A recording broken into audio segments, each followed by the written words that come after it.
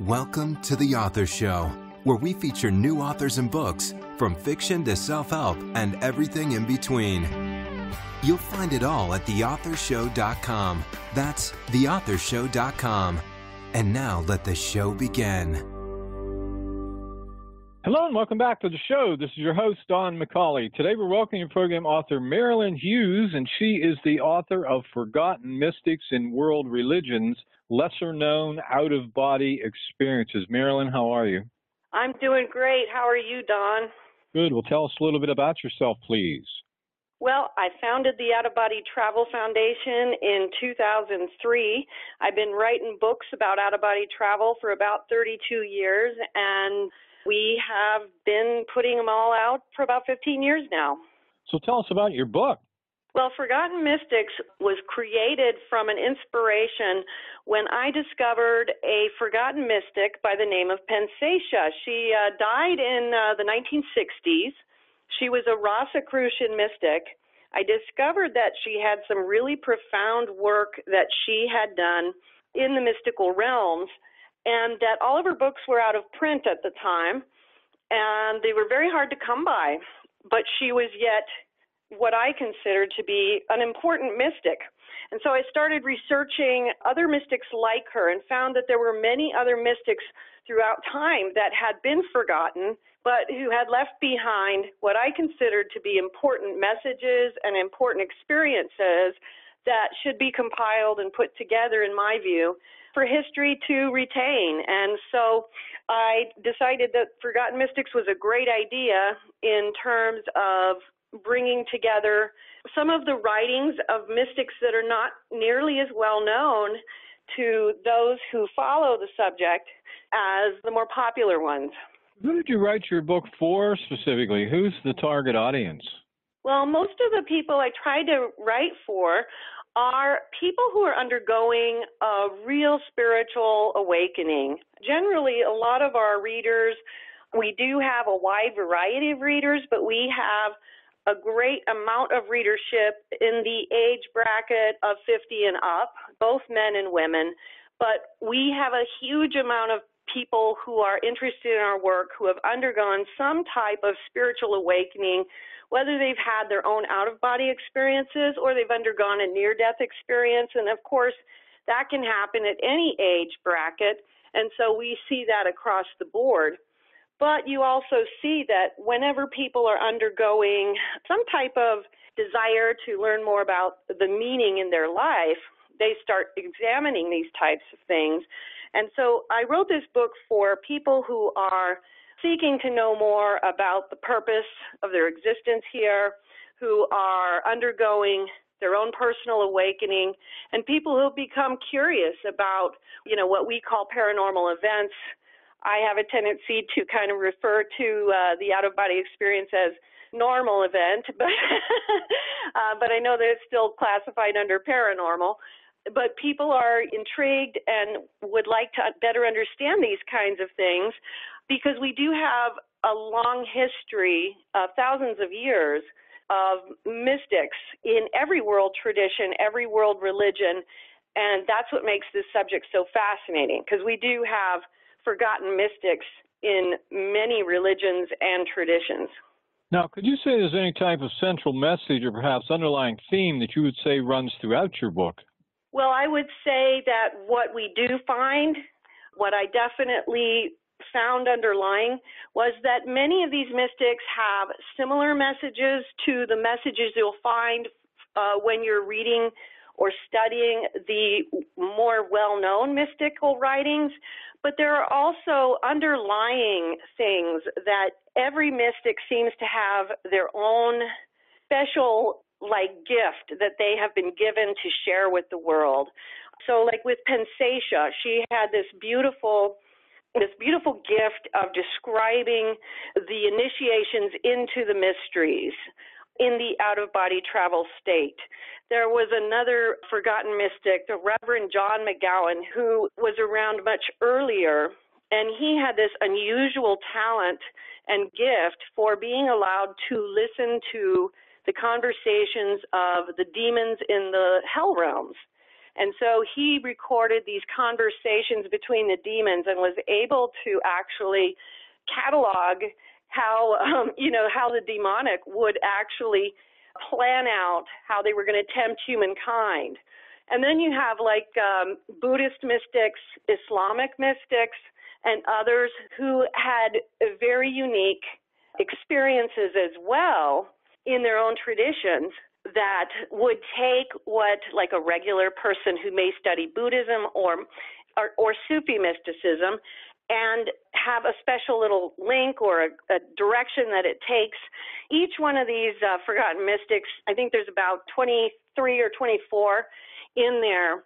Each one of them, you get a chance to read up a little bit about their lives, and then you get to read some of their writings and some of their experiences. And so you really get a wide variety of adventure through many different windows and eyes. So if you had to choose, what would you say is the single most important idea you're sharing in this book that's really going to add value to the reader's life?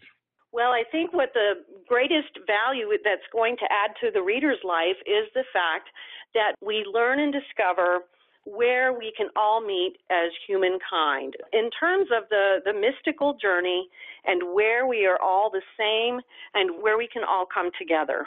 Now, if you compare your book with any book out there we might already be familiar with, which book would it be and why? It would probably be Essential Mysticism, which covers a lot of the more popular mystics, the ones that we know about, like St. John of the Cross, St. Teresa of Avila, all of the ones that are, the famous mystics.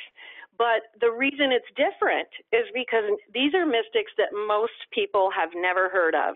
And that's what makes it so fascinating, because we are taking a journey with mystics who had just as profound gifts, but their works were just simply lost, went out of print over time. And so it's a very fascinating adventure into rediscovering that there were forgotten ones along the way. What is a mystic?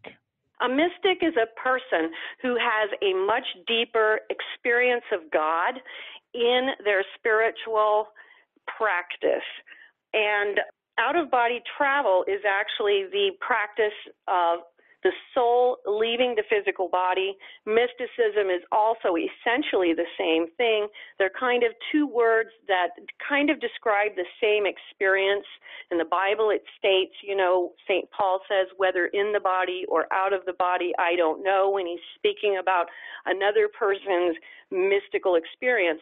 These are when people have profound revelatory visions of life, which very often are experienced in the spirit and or out of body. As you wrote this book, did you come up with anything surprising?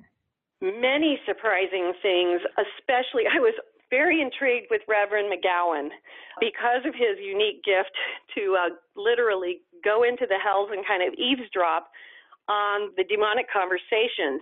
And those conversations in and of themselves were just fascinating. One of the things that I included in the chapter on Reverend McGowan was the dialogue that occurred around the time of the crucifixion of Christ. And the thing that surprised me the most was that in his experiences, it seemed that Satan and the demonic realm did not understand that the crucifixion was going to mean a defeat for them until after it happened. That really surprised me. What's been your most rewarding experience since publishing this book? Wow. I had a beautiful out-of-body experience shortly after finishing the book where I met with St. Padre Pio, who has been one of my spiritual mentors over the years. And I, personally have many, many out-of-body experiences. And this happened to be one of the projects that he was very happy that I had completed. And so that was very, very rewarding to me in that he was pleased with this particular project being finished and apparently being finished according to what he felt was done correctly. Now, does your environment or upbringing play any major role in your writing? Not really. When I was raised, ironically, I was raised in a family that were officially Mormon. My father was primarily the one who practiced Mormonism, and most of the remainder of my extended family were either agnostic or atheists. So in that regard, it did play a role in that I was always very, very attached to a strong Christian, just a strong love for Christ. And so surrounded by the non-belief of an afterlife or things like this, and of course with the natural gifts that I was born with, that made me, in an uncomfortable situation at times. In that way, it affected me. But as I grew older, what that did was it kind of propelled me on this search for truth when I was a young adult. How would you describe your writing style? I've ironically come up with a term that I kind of use to describe it, but I don't think it's necessarily just my own. I call it mystical language, but I think I'm borrowing it from many of those who have come before, in that those who have had these experiences and who have been mystics over, many thousands of years, we have a tendency to write out of what I call mystical language. In Forgotten Mystics, that's where you're going to see a little bit more of my left brain writing, but there's a lot of that mystical language that's included in these excerpts from these other forgotten mystics. I think that a lot of mystics write in what I would call mystical language. And so it's a little more flowy, a little artsy. It's kind of like the way that the ethers are. It comes about because it's difficult to describe what we see in these experiences. What part of your book would you say you personally like best? Wow. I really like all of them because I do think that all of them are a profound adventure. But, Pensatia is probably going to be among my favorites forever, in part because one of my own particularly favorite journeys in the out-of-body travel experience has been the initiations into the mysteries. And I did go on an adventure of looking to find every one of her out-of-print books that I could find when I discovered her. And it's just so interesting to me that someone who was such a fascinating mystic in the 60s, the 1960s, had pretty much gone forgotten already to us as humanity. But to me, she is very fascinating. She was Rosicrucian and very involved and very immersed in the mystery experiences of the out-of-body experience. And I think that she'll probably always remain my favorite. In your opinion, who should buy your book? I think anybody who is intrigued with the mystics, if you have been interested in the major mystics, like the St. John of the Cross, the Teresa of Avila's, the St. Therese of Lisieux, Jacob Boehme, the Meister Eckharts, if you are one of those kinds of people, this will fascinate you. Even if you are one of those people who is also intrigued with the Buddhist mystics, the Sufi mystics. We have a few in there from the Sufi tradition, very fascinating people. You're going to find this really fascinating because we have some really unforgettable, forgotten people throughout. Anybody who's interested in the great mystics and mysticism itself, and or if they're having their own awakening, have had experiences themselves, near-death experiences too, these experiences that are shared by these people helps us to define our own and helps us to better understand our own experiences. You have a website. I sure do. It's at outofbodytravel.org, and we have all of our books. Music and art is downloadable for free there, but you can also purchase all of our books in paperback, Audible, and all the digital forms. And we also have a free course of study. So for those who are interested in pursuing out-of-body travel, we have a lot of resources that you can peruse freely, and you can also seek out spiritual counseling if you feel that is needed.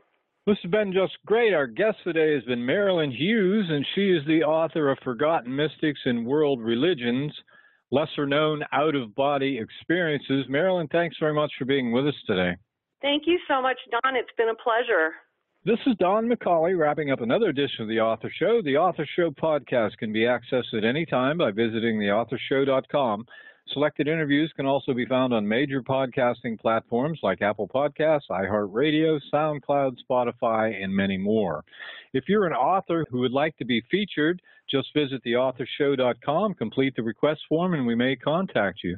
Marketing is seldom easy for authors, and the Author Show is a great way to promote your work worldwide using a high-quality interview that can make a real impact. Check us daily as we continue to introduce wonderful authors of very interesting books on The Author Show. Thanks for listening to The Author Show. Find out more about authors and their work at theauthorshow.com. Theauthorshow.com. Tune in next time to another great author on The Author Show.